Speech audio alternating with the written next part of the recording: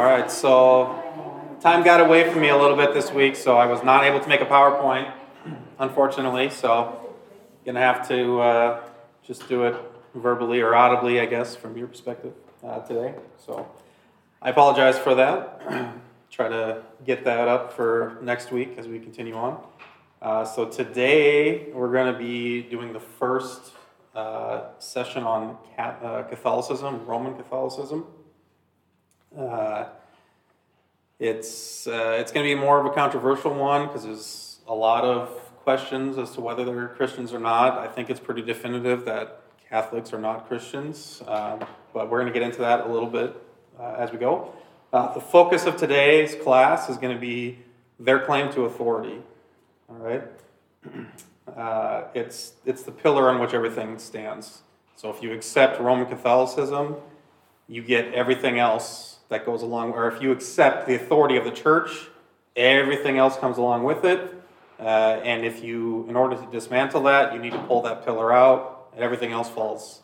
They don't rest their theology on the Bible or on tradition or anything like that. At least that they claim it does, but it doesn't. We're going to talk about that more in depth. So, sitting at around... Oh, is there a question? Okay. So sitting at around 1 1/3 billion people worldwide, Catholics boast the largest group of people who call themselves Christians in the world. Like no one, even the total number of people who call themselves evangelical or Protestant are just around 1 billion or just under 1 billion people. So they're the biggest group. And in many ways, they are the global face of Christianity. This is unfortunate, in my opinion. Like, when was the last time you ever watched a mainstream movie where the person having a crisis of faith went to a pastor or another Christian? Outside of, like, a movie made, right, by Christians. No, they always go to a priest. They're always at a Catholic church talking to a priest. Or if every horror movie that's out there that has anything to do with demons or Satan or whatever, it's always a priest, right there with the white collar and the black robes, right? The power of Christ compels you, etc. It's never a Christian pastor, okay? Part of that just might be the aesthetic quality of it too, like you got, the collar, the robes, or as opposed to, skinny jeans and, a vest or something, I don't know. So... but that's when people hear Christian around the world, even in America, they automatically think Catholic. So the Pope is the face of Christianity. Like I said before, it's unfortunate. So then I just want to ask the question: are Catholics Christians? Do they deserve to be that face? I don't think so. So I know that is a question that's going to offend a lot of people. It certainly is going to offend Catholics. Okay, so because they are pretty adamant that they are Christians. And it would also offend those who regard Catholics as their fellow brothers, right? Such as Billy Graham, very famously regarded them as brothers and sisters in Christ. There are others out there, of course. And I'm not saying that they're not Christians because I hate Catholics or that I have some kind of vendetta against them. I was raised Catholic. That was tradition I was brought up in. But I still don't have anything personal against them. It's just I left because they didn't have the truth. So, and it's not because they're bad people, okay? Because they're no better or worse off than any other group of people or any other person. They're normal, just like anybody else. I say that because while there is a lot of overlap between our two camps, right, Catholics and Christians, there is one essential area in which we do not overlap, and that is the gospel. They flatly, outright deny the gospel of Christ, as seen in Ephesians, Galatians, Romans, etc. Like it is works-based gospel, and it's not an issue of the necessity of grace. It's a matter of the sufficiency of grace. So, in this regard, they're very similar to Mormons and Jehovah's Witnesses, who all regard that Jesus is necessary for salvation and that grace is there. But then you have to go the rest of the way with your works. All right? They have the treasury of merit, as they call it. We're going to talk about that next week. We're going to go really in depth on the issue of salvation and what the Bible says compared to what they say. And it's it's really bad how they regard that. And in fact, they really go so far in their denunciation of the gospel that because all of us in here, or I guess me, and the gospel that we profess at this church is that it's salvation by grace alone, not by works, they say that you're cursed to hell because of it. That's official church doctrine. It has not been, it's not been rescinded. It was declared that way at the Council of Trent in 1546. No relation to me. Okay, sorry. It was just at the city of Trent in Italy, northern Italy there. And that was, you might think, well, that's 500 years ago, right? Maybe they've changed. Well, no, it's considered to be infallible. These church councils are infallible decisions that the church makes, in their opinion. And they reaffirmed it in Vatican I in the 1870s, which was another church council. And then they even reaffirmed it again in Vatican II, which was just in the 1960s, so 50, 60 years ago. They're still affirming this doctrine officially. Right? That doesn't necessarily trickle down to every individual Catholic, but on the whole, like as far as what they actually teach as a church, that's what it is. So, they also spent centuries persecuting and outright murdering people who preach the gospel. This persecution predated even the Reformation. You had people like John Wycliffe and John Huss, like people who were preaching the gospel, and they had these people killed. And even during the Reformation, like they tried really hard to suppress the Bible. Like they sent a man named Thomas More to go hunt down William Tyndale in England because he was translating the Bible into English and releasing the books as they went. And he, just before Tyndale was able to finish it, they found him, and it wasn't good enough just to burn him alive at the stake. They had to strangle him while they burned him as well for his crime of just translating the Bible into English. So, and while they have softened their rhetoric and their actions against Christians today, and they don't persecute us like that. Like I don't walk down the street. You can go to Italy and even enter the Vatican as a non-Catholic, as a self-proclaimed evangelical, and they're not going to like slit your throat or anything like that. All right. So they've softened that rhetoric, but they have not repented of their false gospel, and they still don't acknowledge that what they did was wrong. In fact, they canonized Thomas More as a saint in 1935. And then I think it was 2000, Pope John Paul declared that he was the patron saint of statesmen, right? Because I can think of nothing more statesmanly than burning your opponents alive at the stake, right? So, so it's unfortunate. And it's still, so it's still going on today. It's a soft rhetorical thing now, so. So, in my opinion, and I think it's clearly and definitively a false religious system. No organization claiming the name of Christ has ushered more people into hell than the Catholic Church has. Because they've existed now since the 5th or 6th century. They don't go all the way back to the apostles like they claim. And they have very consistently fought against the true gospel of Christ. They've kept the Bible in Latin. They kept their services in Latin. Up until like 1968 or whenever Vatican II was in the mid-1960s, all services were in Latin still. So like your parents, for some of you younger people, if they were raised Catholic, they would attend a church service and have no understanding of what's going on because it's all in a dead language. So they really went to great lengths to suppress this stuff. So, but nothing, and so people think it's going to be unkind for me to say these things about them, but I think it's that nothing is more unkind or unloving than letting somebody persist in this false religious system because they think they're Christians. Here's a quote from John MacArthur on Catholicism. So as I was researching Catholics, Google and YouTube started pressing things on me like, here, you might be interested in what John MacArthur has to say. So I thought, yes, I would be actually. He says about Catholicism, those believers throughout the centuries, along with genuine and discerning believers today, understand that Roman Catholicism is a false system. It is a false priesthood, a false source of revelation in tradition and the magisterium, and has illegitimate power granted to it by this magisterium.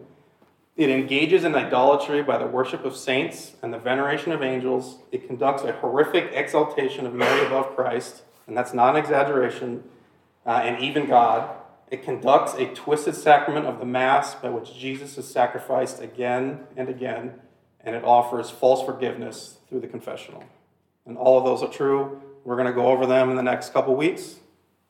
And when they conduct their Mass, you'll notice, like at the front of their church, there's a big cross, but we have that as well, but ours is empty.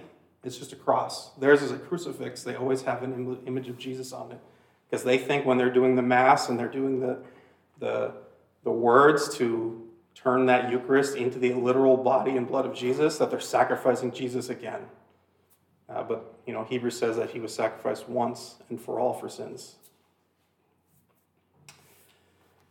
All right, and I just want to take a moment to clarify who I'm talking about too. I'm speaking strongly against the Catholic Church and their teachings. Okay, I'm not judging the salvation of every individual Catholic who is a member of this group. I don't know who Uncle Joe or Grandma Sally or whoever is saved or not. Okay, I can't know that. It's entirely between them and the Lord. Okay, that's a review from the first lesson that we had. But Catholicism is without question a false religious system, but that doesn't necessarily mean that every single one of them is unsaved. Okay? The number of people as a percentage who are saved in Catholicism is going to be probably much higher than that of Jehovah's Witnesses or Mormons. But Christians who continue as Catholics, who are Christians, are not there because of Catholic doctrine, because they know it. It's because they don't know Catholic doctrine and probably just aren't aware of it. Okay, so they attend, they get enough Bible verses weekly for them to acknowledge the gospel and then come to faith in Christ. But because they don't really understand what's going on every week with the Mass, and they don't go to their religious classes, they didn't go through catechism, or it was when they were a kid and they completely have forgotten it, they weren't paying attention. So if they really knew Catholic doctrine and understood it and believed it, they would definitely not be saved. So saved Catholics are saved in spite of the doctrine, not because of it. Catholics have an advantage to getting saved over Mormons and Jehovah's Witnesses in the fact that they don't have Bible study aids that are being forced on them from the organization like the Jehovah's Witnesses do. They don't just have blatantly made-up books like the Book of Mormon, the Pearl of Great Price, like the Mormons do. So they have a Bible. It's more or less the same as the one we have. They do have a few extra books in there. They're called the Apocryphal books. They were added at the Council of Trent in the 1500s because they were just getting blasted by the reformers for all their bad doctrine. And so they said, we need something to justify this. And they're like, oh, Maccabees has people praying to dead saints. Bam, Maccabees is scriptures now. Okay, so that's where that came from. These are books that have always been a part of the church. They were read often by the church, but they were always regarded as being separate from Scripture. Jerome, he was a monk in the 4th or 5th century who translated the Bible into Latin, which came to be known as the Vulgate. He translated these apocryphal books because they were in circulation, but he made a note. He put them in there as a block and put a note on it saying, hey, these are books that are helpful for Christian teaching, and they've been circulated as Christian books, but they're not Scripture. It's just right there in their own Bible. The Vulgate is the official Bible of the Catholic Church, so it's kind of ironic that they regard it as Scripture now, overriding what their own Bible actually says right there in the text, that it's not Scripture. We won't have time to go really in depth into the Apocrypha today, maybe even not for the other times, but there's some good stories in there. Like I love the Book of Tobit. The story of Judith is a little odd to me, and Maccabees too. Like it's basically the stories of what happened between the book of Micah and the Gospel of Matthew. That's all it is. And they're written in Greek. It's a Jewish history of what happened, but they're not inspired works of God. And they even acknowledge within themselves that they're not inspired works. They're just history books, is all they are. So the main challenge in witnessing to Catholics is getting them to doubt the authority of the church. That's the stranglehold that they have. That's what you're going to have to overcome. The other advantage for witnessing to Catholics is that unlike Jehovah's Witnesses and Mormons, there truly is overlap between them and us.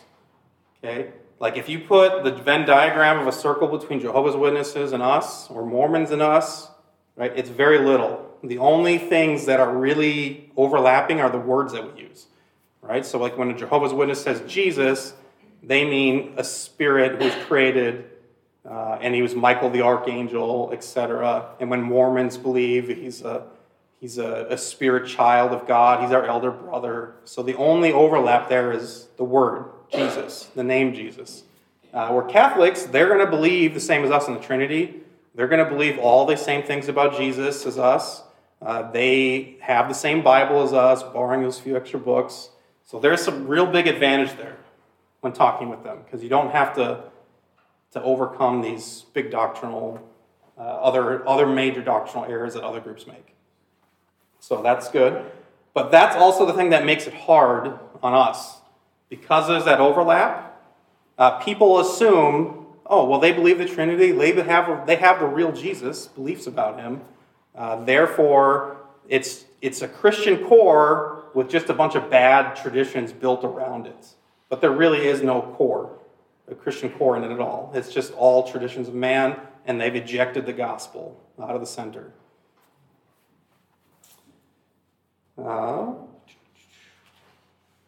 So one other major advantage, the third one here, is that Catholics also are not cult-like in the same way Jehovah's Witnesses and Mormons are. They're not secluded from society. They don't have secret temples that no one else can go into. They don't hide their doctrine. It's all out there. So it's not cult-like in that sense, but it is cult-like in their claim of authority. So they claim total spiritual authority, not just over the church, but over everything. Like they claim they have authority over governments, over the whole world, everybody, over us even. It's really stunning, the claims that they make on what they think they have power over.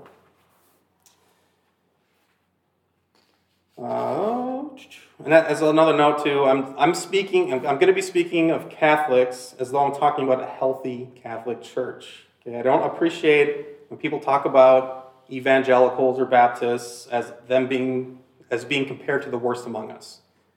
So like I don't want, the Westboro Baptist Church being compared to us and them saying, oh, that group is them, they hate these people and they're vindictive, therefore that's what church or the Riverview Church is like. I don't want to do that. So we're going to compare them at their best. So I'm not going to necessarily spend a lot of time talking about their child abuse scandals and other issues like that that have plagued them, even though they have egg on their face for those and they deserve the bad report that they get for it because they handled that really badly. But it's just not going to be the focus of the class. We're going to talk about just the doctrine and like the best of it, right? And why that even falls flat. So a few famous Catholics, as I've always been sharing famous members of these groups. And once again, I'm including actual practicing Catholics in this list. I'm not counting people like Leonardo DiCaprio, who says he's a Catholic, but is very blatantly not following Catholic teaching at all, and there's a bunch of people that are like that. So first one, Mother Teresa. All right, pretty famous one, Armenian nun who went to India and served the poor there for her life. A lot of controversy surrounding her. Pope John Paul II, he's probably the only pope that most people can name, even though he was 2 or 3 popes ago. So there was the current one, Francis, and then before that was Benedict, who's still alive. He just stepped down, and then before that was John Paul II. But he was a really beloved pope worldwide. Clarence Thomas, who's on the Supreme Court right now, he's very, very popular with the conservative base, politically speaking, but he's a Catholic practicing. Matt Walsh, the Daily Wire, he's Catholic. And then also who's the other guy there? Michael Knowles, thank you. He's Catholic. Mel Gibson, he's a practicing Catholic. He definitely had some moral issues, but I think there's real Catholic faith there in him that he tries hard to practice. Abby Johnson, she's a pro-life activist. They actually just made a movie about her a few years ago called Unplanned. Her story from working with Planned Parenthood and becoming they portray her as becoming an evangelical Christian there in the movie, but she has become a Catholic. Largely, I think she's motivated to do that because of the Catholic Church's strong stance on life, because life is such an important issue to her. G.K. Chesterton, very famous Catholic, alive around the same time as C.S. Lewis. And then Thomas More, who I already mentioned. He's known Sir Thomas More, or St. Thomas More, as they call him. Okay, so the authority of the Catholic Church and the Pope. So why am I starting out with this? As I already explained, it's the only pillar that Roman Catholicism has to stand on. Everything else, and I mean everything else, rests on their pillar. They've got all kinds of traditions that they have just stacked up on top of this pillar, and their only claim that they have for why that these things are true is because they have the authority to say that they're true. They don't use the Bible to prove any of their theology. They don't at all. So when they say Mary was bodily assumed into heaven, and that Mary was born without sin, or when the whole concept of indulgences, where you can buy your way out of purgatory, or you buy somebody else's way out of purgatory. That's something that's still practiced to this day in Catholicism. It's famous for Martin Luther railing against it during the Reformation. But none of that is found in the Scripture, and they don't even really pretend to find it in Scripture either. They just say it's true because we say it's true, because we have the authority to develop this doctrine. We're going to talk about that in detail in a little bit. So this is the area where you need to go attack the Catholic faith on when you're witnessing to somebody. You're going to waste your time talking about indulgences and showing them what it means in the Bible, or that Mary did commit sins. There are sins that Mary committed that are in the Bible. We're going to talk about it here in 2 or 3 weeks. But you're going to get nowhere with them, because they're going to say, well, it doesn't matter because the Pope and the Magisterium say that that's what's true. And they're the only ones who are able to interpret Scripture. So why should I trust you when they're the ones with the authority? So you need to pull that pillar out. And once you pull it out, because there's no scriptural support for anything else, it all just falls down. And by the way, it's the same thing in reverse. So there are evangelicals that convert to Catholicism, and the basis of that is, the Catholic Church is the one true church, and they're the ones who go back to the beginning, and therefore I need to accept the authority of the Pope, and then they just tack on everything else. It's a full package deal.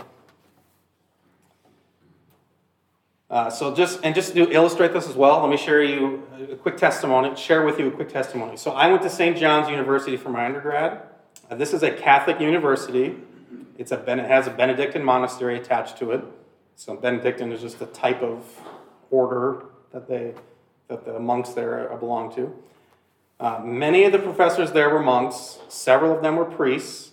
I came to faith in Christ through an evangelistic outreach of a local church there in my hometown in the summer between our freshman and sophomore years. So I had been raised Catholic, so naturally, after getting saved, because school started 2 weeks later, I thought that meant I needed to go to the Catholic Church. And I'm like, there's a church right here on my campus. That's where I'm going to go. So I started attending weekly Mass, and I got together with a priest. I got together with Father Nick and then occasionally Father Jerome every Sunday night for 2 years. and we went through the catechism together and all that. But I didn't do this alone. I had some friends that I had that were Catholic there at school, and we all did it together. But at the same time, I was also attending a Bible study on campus on Tuesday nights. So there was a pastor who was retired, and he still wanted to have an impact for the kingdom. And his son had been a student at St. John's before me, and so he just would drive up every Tuesday, started a Bible study, and would meet with students there. And then he just kept doing it even after his son graduated. And fortunately, right, I found out about it and was able to start attending this.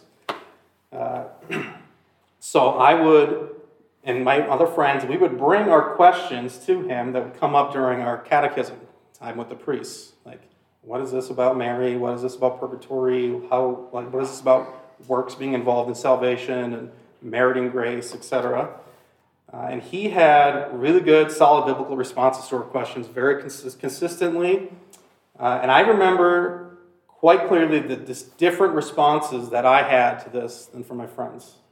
So for me, I would hear what the Bible says from this pastor. We would look at it. I would say, yeah, that is what the Bible says. I can see it. Right? And that would make me question the Catholic theology.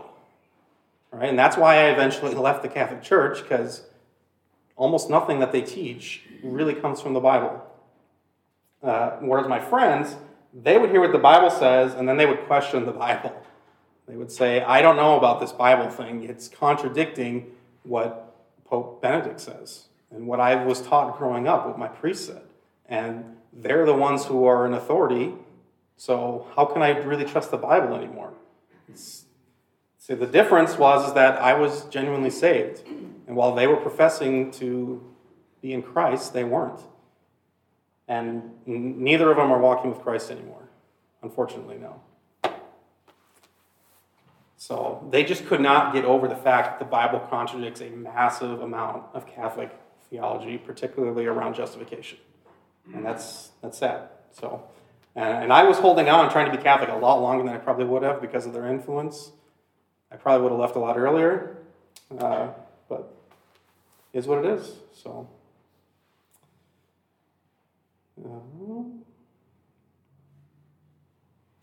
so if you try to start out teaching a Catholic about what the Bible says about Mary, purgatory, for example, you're constantly be butting up against the problem of authority. So that's the issue that needs to be dealt with first. So that's why we're going to deal with it first here in this class. The remaining classes after that are going to be basically going through that bad theology that they've tacked on and then just dismantling it and showing you how to deal with it biblically, that Mary did sin, that there is no purgatory. There's nowhere where you have to go to pay for your sins after you've died before you can make it to heaven. It's just not in the Bible.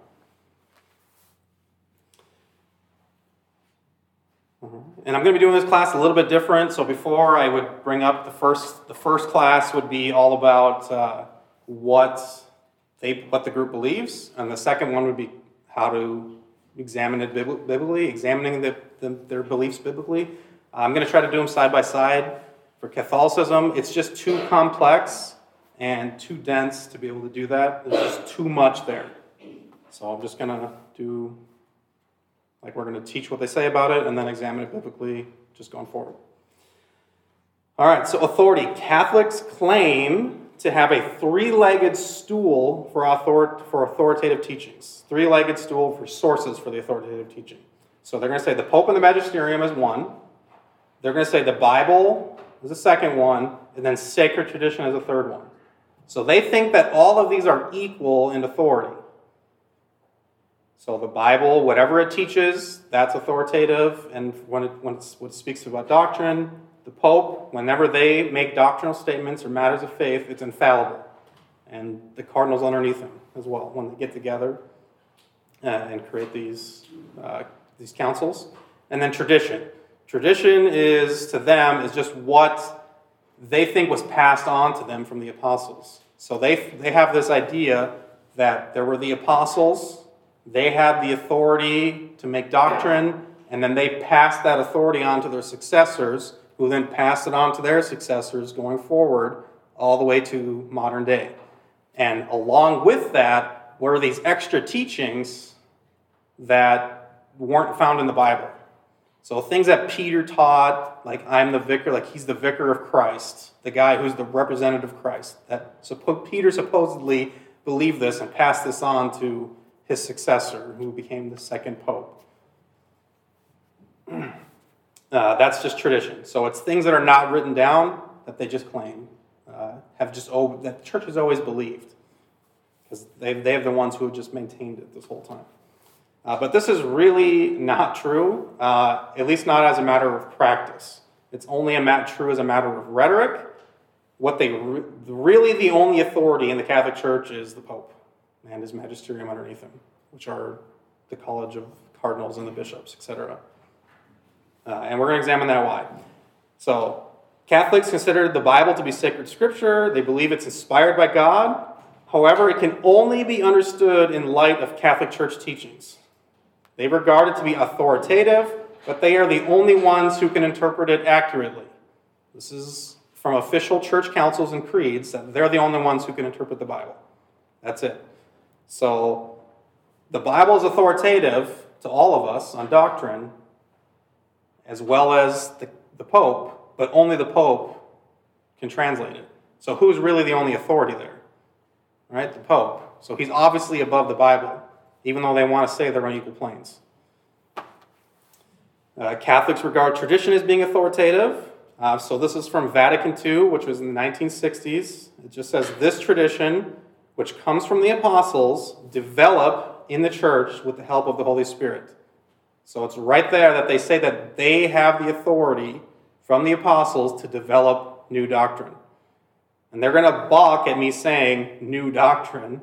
And they're going to say, no, this is just what we've always believed.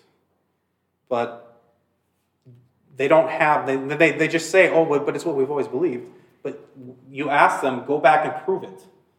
Right? Where can you find that belief throughout church history? And they're just going to say, no, we are the ones who interpret tradition as well, right? We selectively choose which church fathers we're going to say were authoritative and which ones weren't. And they're even going to say which parts of their writings. So they're going to pick and choose which ones are authoritative and which ones aren't. So they choose the traditions that are good. So, and of course, they choose the ones that empower themselves and say, oh, well, this church father said that the church has all authority. So, of course, they're the ones who are authoritative. But this guy over here, he didn't like the church in Rome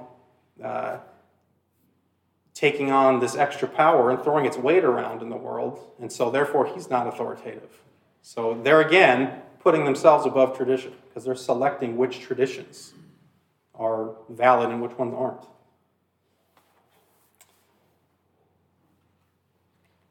Any questions about that? We're going to read a few more quotes from church councils. And church councils, by the way, are considered infallible doctrine. They are not, they cannot make an error when they come out with these councils and produce these creedal statements.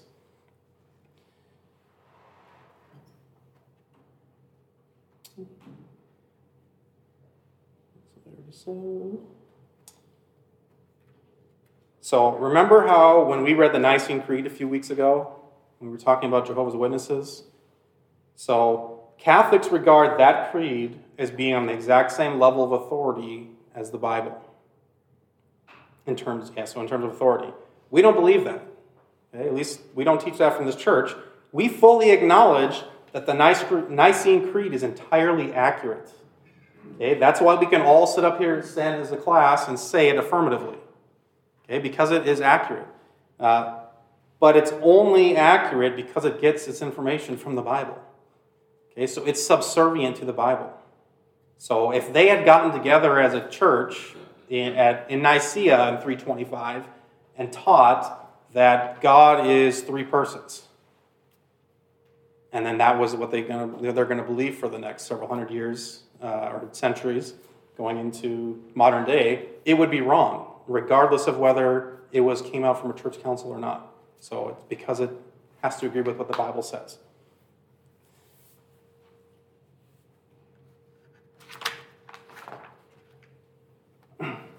And this may sound like a distinction without a difference, but it really is a major difference. Okay? So to say, as Catholics do, that councils are infallible, infallible teachings equal to the Bible, gives the church authority over the Bible. Okay? So if you don't see the logic in this, think about it this way. Let's just say I'm the owner of a company and I want to hire some people. And I have 2 resumes in front of me. I can choose to hire neither of them. I could hire both of them. Or I could even hire both of them and put one above the other. All right, this one's going to be the manager over that one. Or this one's going to be the manager over that employee. That's the owner is the Catholic Church in their view. And then these creedal statements in the Bible and tradition are the employees that they're hiring. So they're the ones with the authority. So it's really only a one-legged stool, not three-legged as they claim. So it's a circular argument. So if you ask them, like, where do you get your authority? They're going to say the Bible. Well, I don't see that anywhere in the Bible. And they say, well, we're the only ones with the authority to interpret the Bible, so we say that it teaches that. So then you say, okay, well, you're just going in a circle, saying the Bible teaches it, but we're the only ones who can say what the Bible says, right? So it just keeps going around and around. They do the same thing with tradition. So where do you get your authority from? Well, church tradition. That's what the early church fathers said. Well, these church fathers over here said that you don't have this authority. And they say, well, those ones aren't authoritative because we say that they're not authoritative. So it just goes around and around again. I already said that. So the Council of Trent is considered to be infallible teaching. So what does it say about their own authority? So here's a long quote. Furthermore, to check unbridled spirits, it decrees that no one relying on his own judgment shall in matters of faith and morals pertaining to the edification of Christian doctrine, distorting the Holy Scriptures in accordance with his own conceptions, presume to interpret them contrary to the sense which Holy Mother Church, to whom it belongs to judge of their true sense and interpretation, has held and holds, or even contrary to the unanimous teaching of the Fathers, even though such interpretation should never at any time be published. Those who act contrary to this shall be made known by the ordinaries and punished in accordance with the penalties prescribed by the law. By the way, this teaching was particularly hard to come up with because, just Catholic theology is so dense, and then one sentence will have 5 or 6 addendums into it, or little modifiers all the way down. And then before you finally get to the predicate and you forget what from the start of the sentence was, and then they'll also include frequently untranslated words from Latin. And then they have words like the magisterium or the treasury of merit, things like that just get thrown in, that each of them has a whole dense theology built in behind it. So it's really hard to go through and read this. It's very confusing. It's tough. But basically what that means, that I just read, that anybody who has an interpretation of Scripture that is different from what the Catholic Church says needs to be punished. That was the Council of Trent, and they pursued that policy ruthlessly going forward. Right? They burned people who believed this alive at the stake. And they did that for quite a long time. In fact, they fought whole wars against countries that went against the Catholic Church in this regard, if they became evangelical countries. The Church decides what the Bible means, and you're not allowed to disagree with them. That's just what it says. So, Vatican II, which is the most recent Church Council, says the same thing about the authority of the Church. It says this: but the task of authentically interpreting the Word of God, whether written or handed on, has been entrusted exclusively to the living teaching office of the Church, whose authority is exercised in the name of Jesus Christ.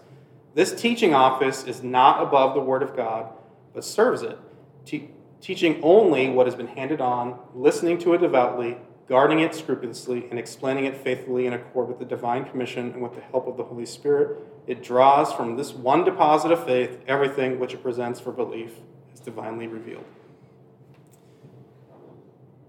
So basically they're saying, again, according to their official doctrine, whatever we're doing here regularly at this church service is wrong. So we have Pastor Joel or Matt or Richard get up and they teach from the Bible every week.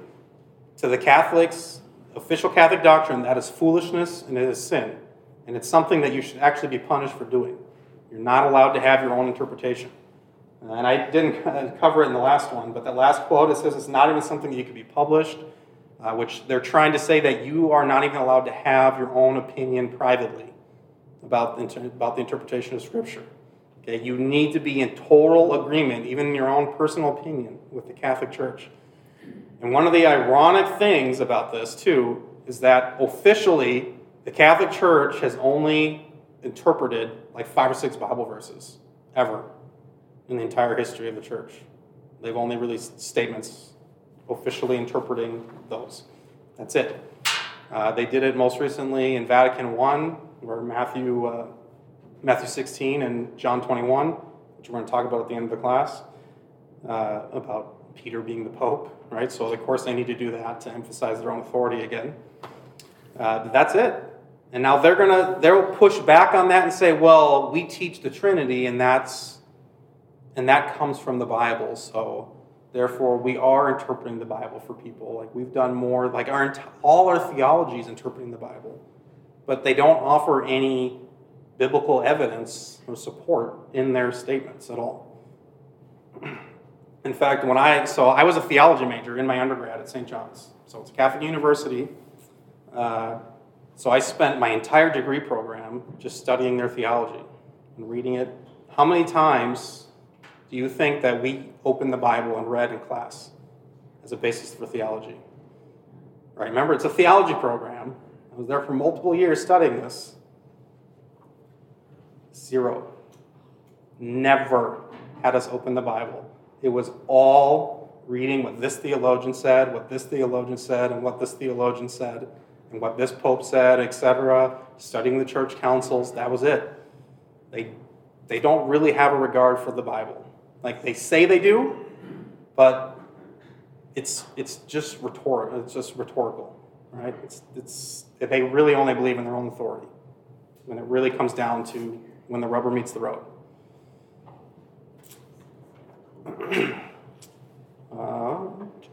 And don't get thrown off by the phrase "not above the Word of God" from that quote that I just read. It's just a semantic word game that Catholics are notorious for. They're saying they're not above the Word of God, but only equal to it. But remember, they're saying they're the only ones who can interpret it. So they are above it.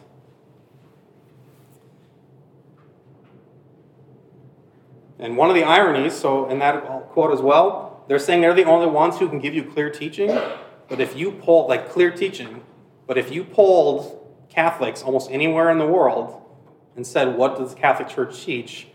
You're going to get a wide variety of answers, and almost all of them are going to be wrong because they really don't know.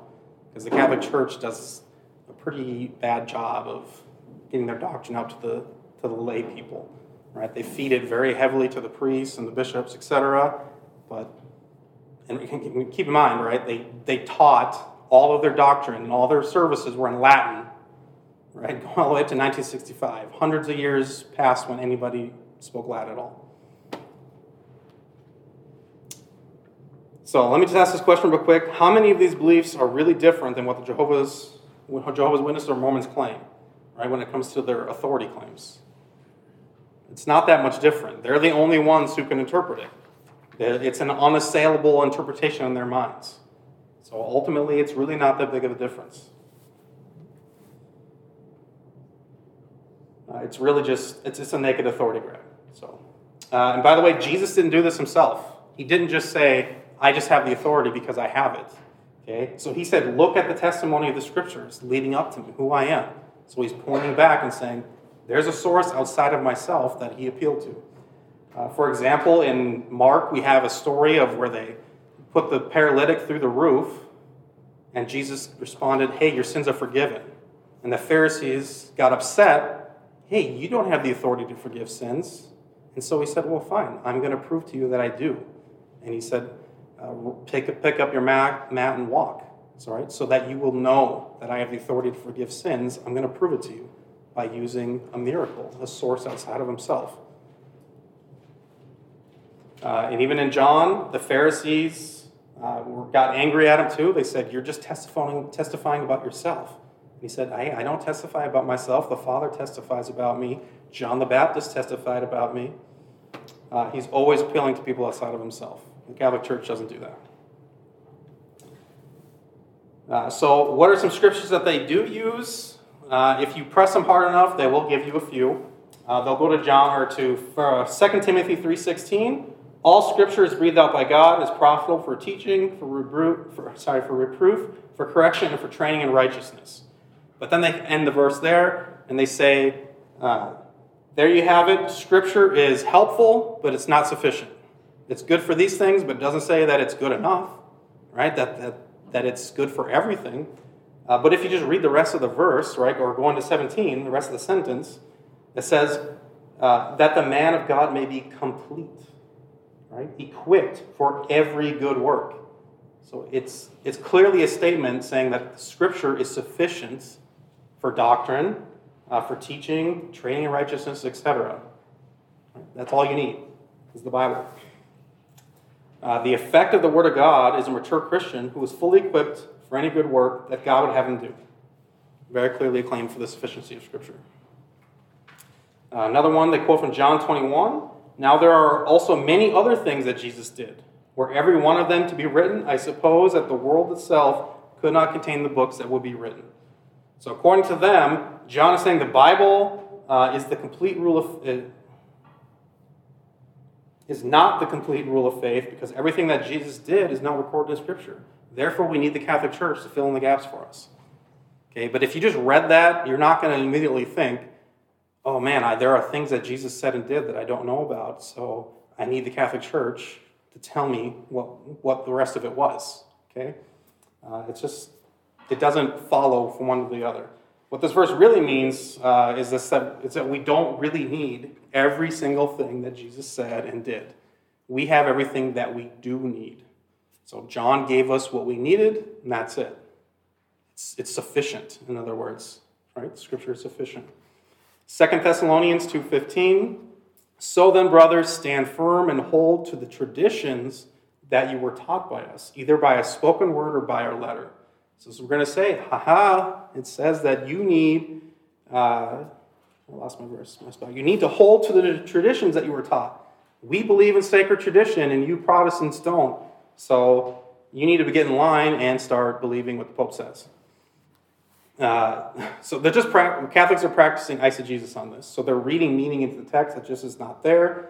The word tradition does not have anything to do with Catholic theology and all that stuff that's just lumped in on top of that pillar. Paul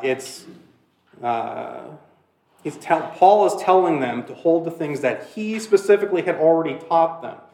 Notice that he's possessive over the words word and letter. So it's over our spoken word and our letter. So it's the things that he had sent out. So it's limited to that. He's saying, don't abandon the things that I taught you, Paul's speaking. Latter things, such as the bodily assumption of Mary, the sinlessness of Mary, indulgences, purgatory, they were not in mind when Paul wrote this down. He was actually warning against adding such things to their beliefs. He's saying, don't go beyond what I taught you, because I wrote it down for you, and I told you what it was.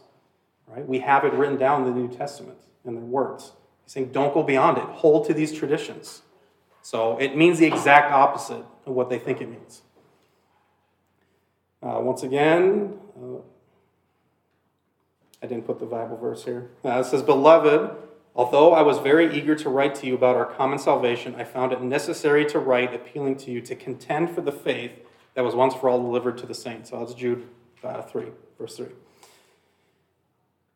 So it's saying that the faith that was once for all delivered to the saints. So they want to say that they're the ones who received that faith. Right? They're the ones who received the faith that was delivered to them, and they're the ones who dispensed it out to all of us. But notice the past tense, delivered. We, all of us, are commanded to contend for the faith, which was given to us in the New Testament. We have the writings of the apostles. It's the New Testament. Okay, that's what he's saying. I've delivered to you the faith. I've delivered to you what we taught right here in the New Testament. And we are not to go beyond it or add anything or develop new theology for it. So it's once for all, done. It's once. So don't expect anything after the writings of the apostles. Okay? Hold to the things that they taught and that are recorded here. That's what it means. It doesn't mean that they receive some knowledge from the apostles that they get to send out to us. Matthew 23, the first part of this verse that they want to go to as well to claim authority is, then Jesus said to the crowds and to his disciples, the scribes and the Pharisees sit on Moses' seat. So do and observe whatever they tell you. So the Catholic argument here is that there was no seat of Moses prescribed in the Old Testament law. Okay, this was a tradition that was developed over time, and then Jesus affirmed it. Right? Because they sit on the seat of Moses, therefore do what they say. This is, Matthew 23.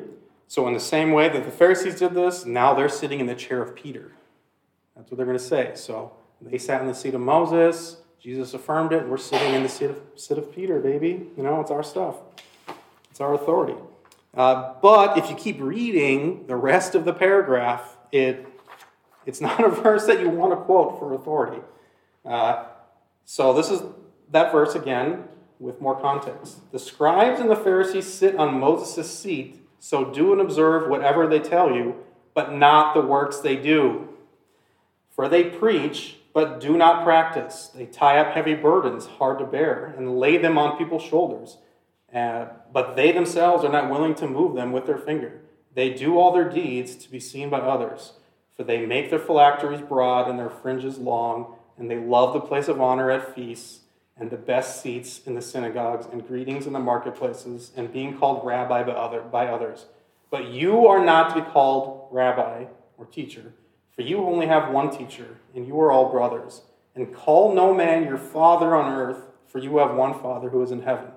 And they call their priest Father, and I think this verse absolutely applies to that. This is the exact context that Jesus is referring to. People in church authority, you don't call them Father. And they do it. Neither be called instructors, for you have one instructor, the Christ. The greatest among you shall be your servant. Whoever exalts himself will be humbled, and whoever humbles himself will be exalted. So that's Matthew 23, 1 through 12. Jesus is not validating their authority, the authority of the Pharisees in this verse. Okay? He's referencing the reality that these are the people who are responsible for teaching the law of Moses. They are the teachers of Israel. He says that in another verse in the Gospels. So follow the law of Moses, of course, because this is before his death. But don't follow the traditions that they added to it. He even outlines a whole bunch of things that they do that you're not supposed to do. Don't call yourself teacher, don't call yourself father, etc. And then he even follows this up afterwards with 8 woes. The rest of the whole chapter going into 24 is woe to the Pharisees because they added this tradition to the scripture and you're going to hell for it. Like he's really brutal on them for the rest of that verse. So the whole thing is Jesus condemning them for being responsible for teaching the law and failing to do it because they added man-made traditions onto it. Well, the Catholic Church is saying, oh, we have the seat of Peter and we have the authority to add tradition onto it then. So it's devastating when you really understand that verse to their claims. So if there really is a parallel between the Pharisees and the Catholic in this verse, as they want to claim, the parallel is this: woe to you, Catholic Church. Woe to you, Pope Francis.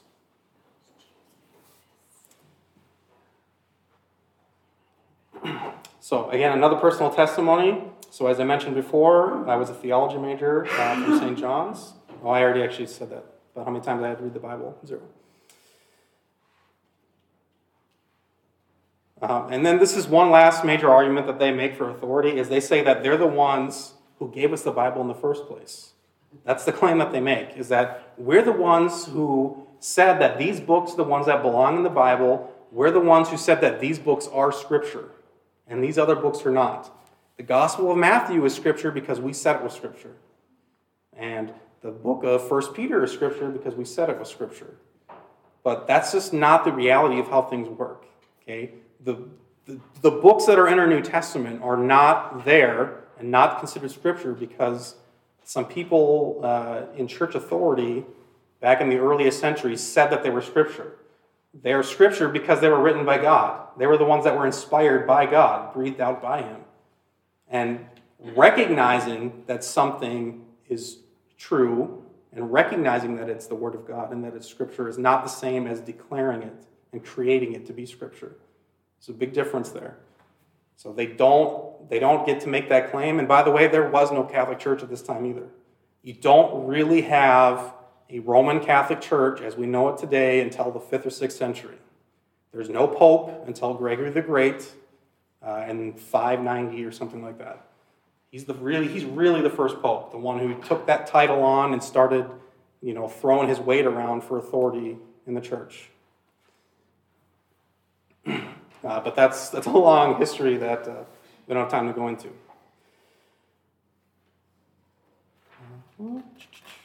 So let's take a moment to examine the authority of the Bible over the church and not the church over the Bible.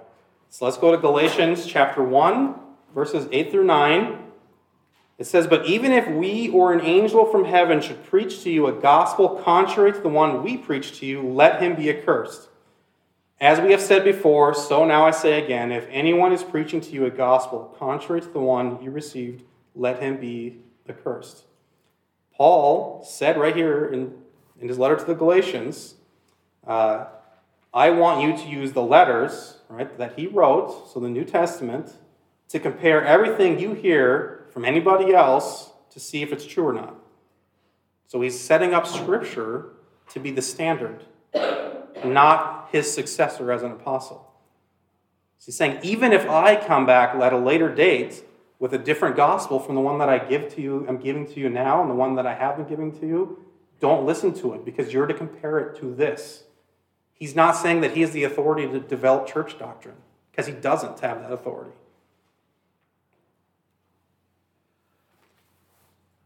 So anything that contradicts the New Testament, Scripture, doctrinally, is to be rejected. It is the writing that has the authority, not the messenger. Paul said that right there, Galatians 1, 8 through 9. And should we not do this to the Catholic Church? When the Pope shows up or your local Catholic priest and saying that he has the authority and the gospel is that you need to earn grace through good works, you absolutely should compare it to Galatians chapter 2 and Ephesians chapter 2.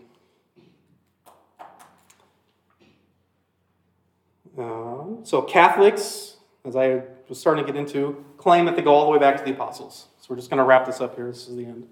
They claim they go all the way back and that Peter was the very first pope who ruled from Rome with authority from Jesus as the vicar of Christ. So vicar is just anybody who acts in the place of another person of authority. It's just a Latin word. So the guy who came after Peter as the bishop of Rome would be Peter's successor and take on all the authority that Peter had, and so on and so on and so on, all the way up to Pope Francis to this day. If you go to the Vatican website, they have what supposedly is a succession of popes all the way back to Peter. All they did was just, once you get to before Gregory, is, this guy was a bishop of Rome, he must have been the pope. Even though none of them would have thought that they were a pope. They would be surprised to learn, hey, I have authority over all these guys? That's great. But they don't. They would have been surprised to hear it. They claim that the church has always believed this. It's in the Vatican I, which took place in the 1870s. It says this. Oh, I didn't put the quote in.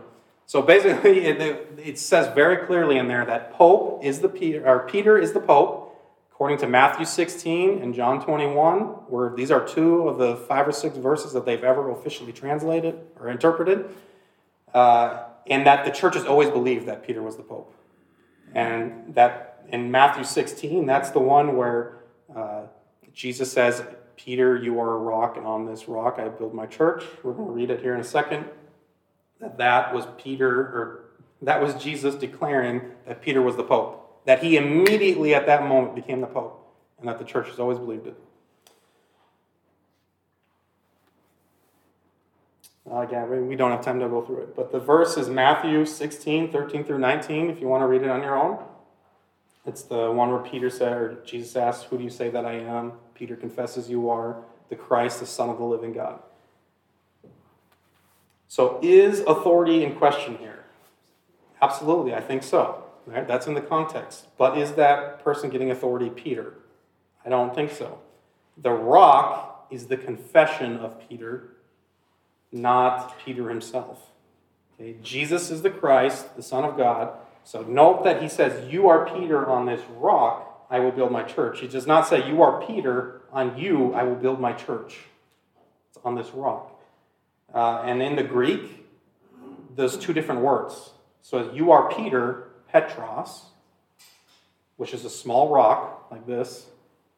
And on this rock, Petra, which is like a ledge or like something you could build something on, like a foundational stone. "I will build my church." So it's two different words. So it's not an equivalence there. That doesn't come through in the English. So Jesus is said many times to be the foundation stone of the church. So Acts chapter 4, verse 11, that's the one where they're quoting Psalm, where he's the stone that the builders rejected. 1 Corinthians 3:11, no other foundation other than Christ can be laid. There are examples of that. Jesus is the only one who's ever said to be the foundation and the rock of the church, not Peter. Anywhere else, it's very consistently Jesus. So Peter can't be that person. Nowhere else is it saying that Peter is the head of the church. Ephesians 5:23 is an example where it says that Christ is the head of the church, not Peter. So the church, the Catholic Church said that the church has always believed this. So is this true? There was actually a French Roman Catholic who decided to go back and survey the early church fathers to see what they had to say about this verse from Matthew 16. And they found out that 17 of them said that this rock did refer to Peter. But all 17 of them, none of them at all, said that Peter was the Pope and the head of the church at that point in time. So you have 0 references to the Pope, only 17 that say rock. 16 said that the rock was Christ. 8 said that the rock was all of the apostles.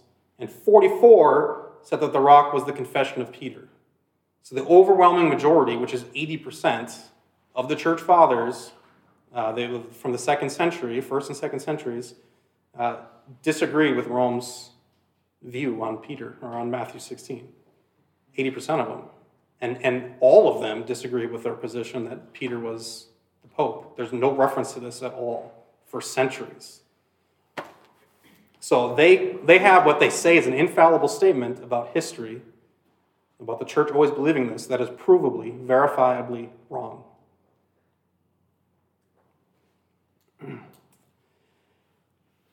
And let's just think about this a little more. As you continue reading in Matthew and on through the other Gospels and through the book of Acts, do we see any evidence that the other apostles regarded Peter as being the greatest among them?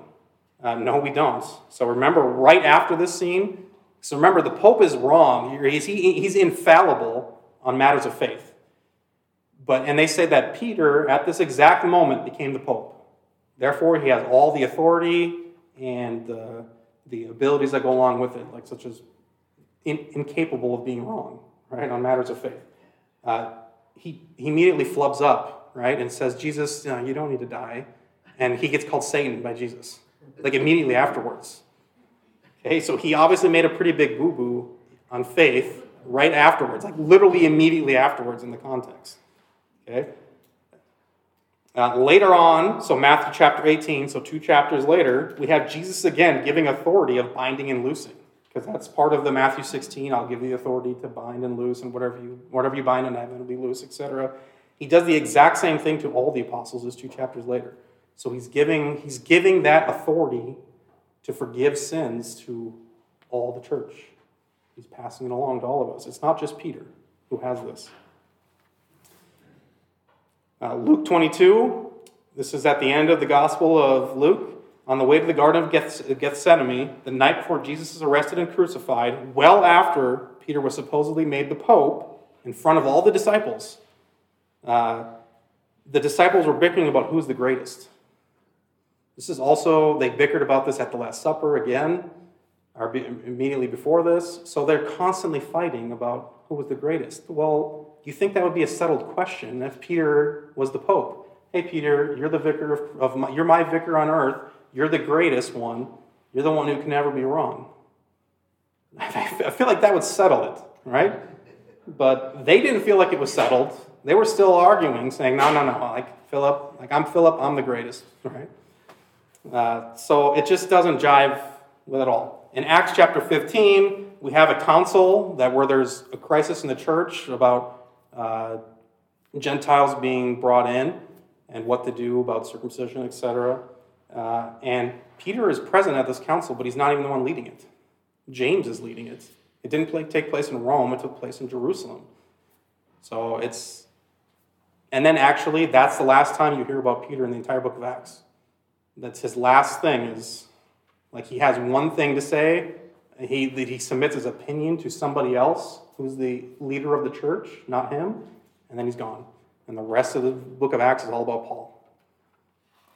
So, that's it.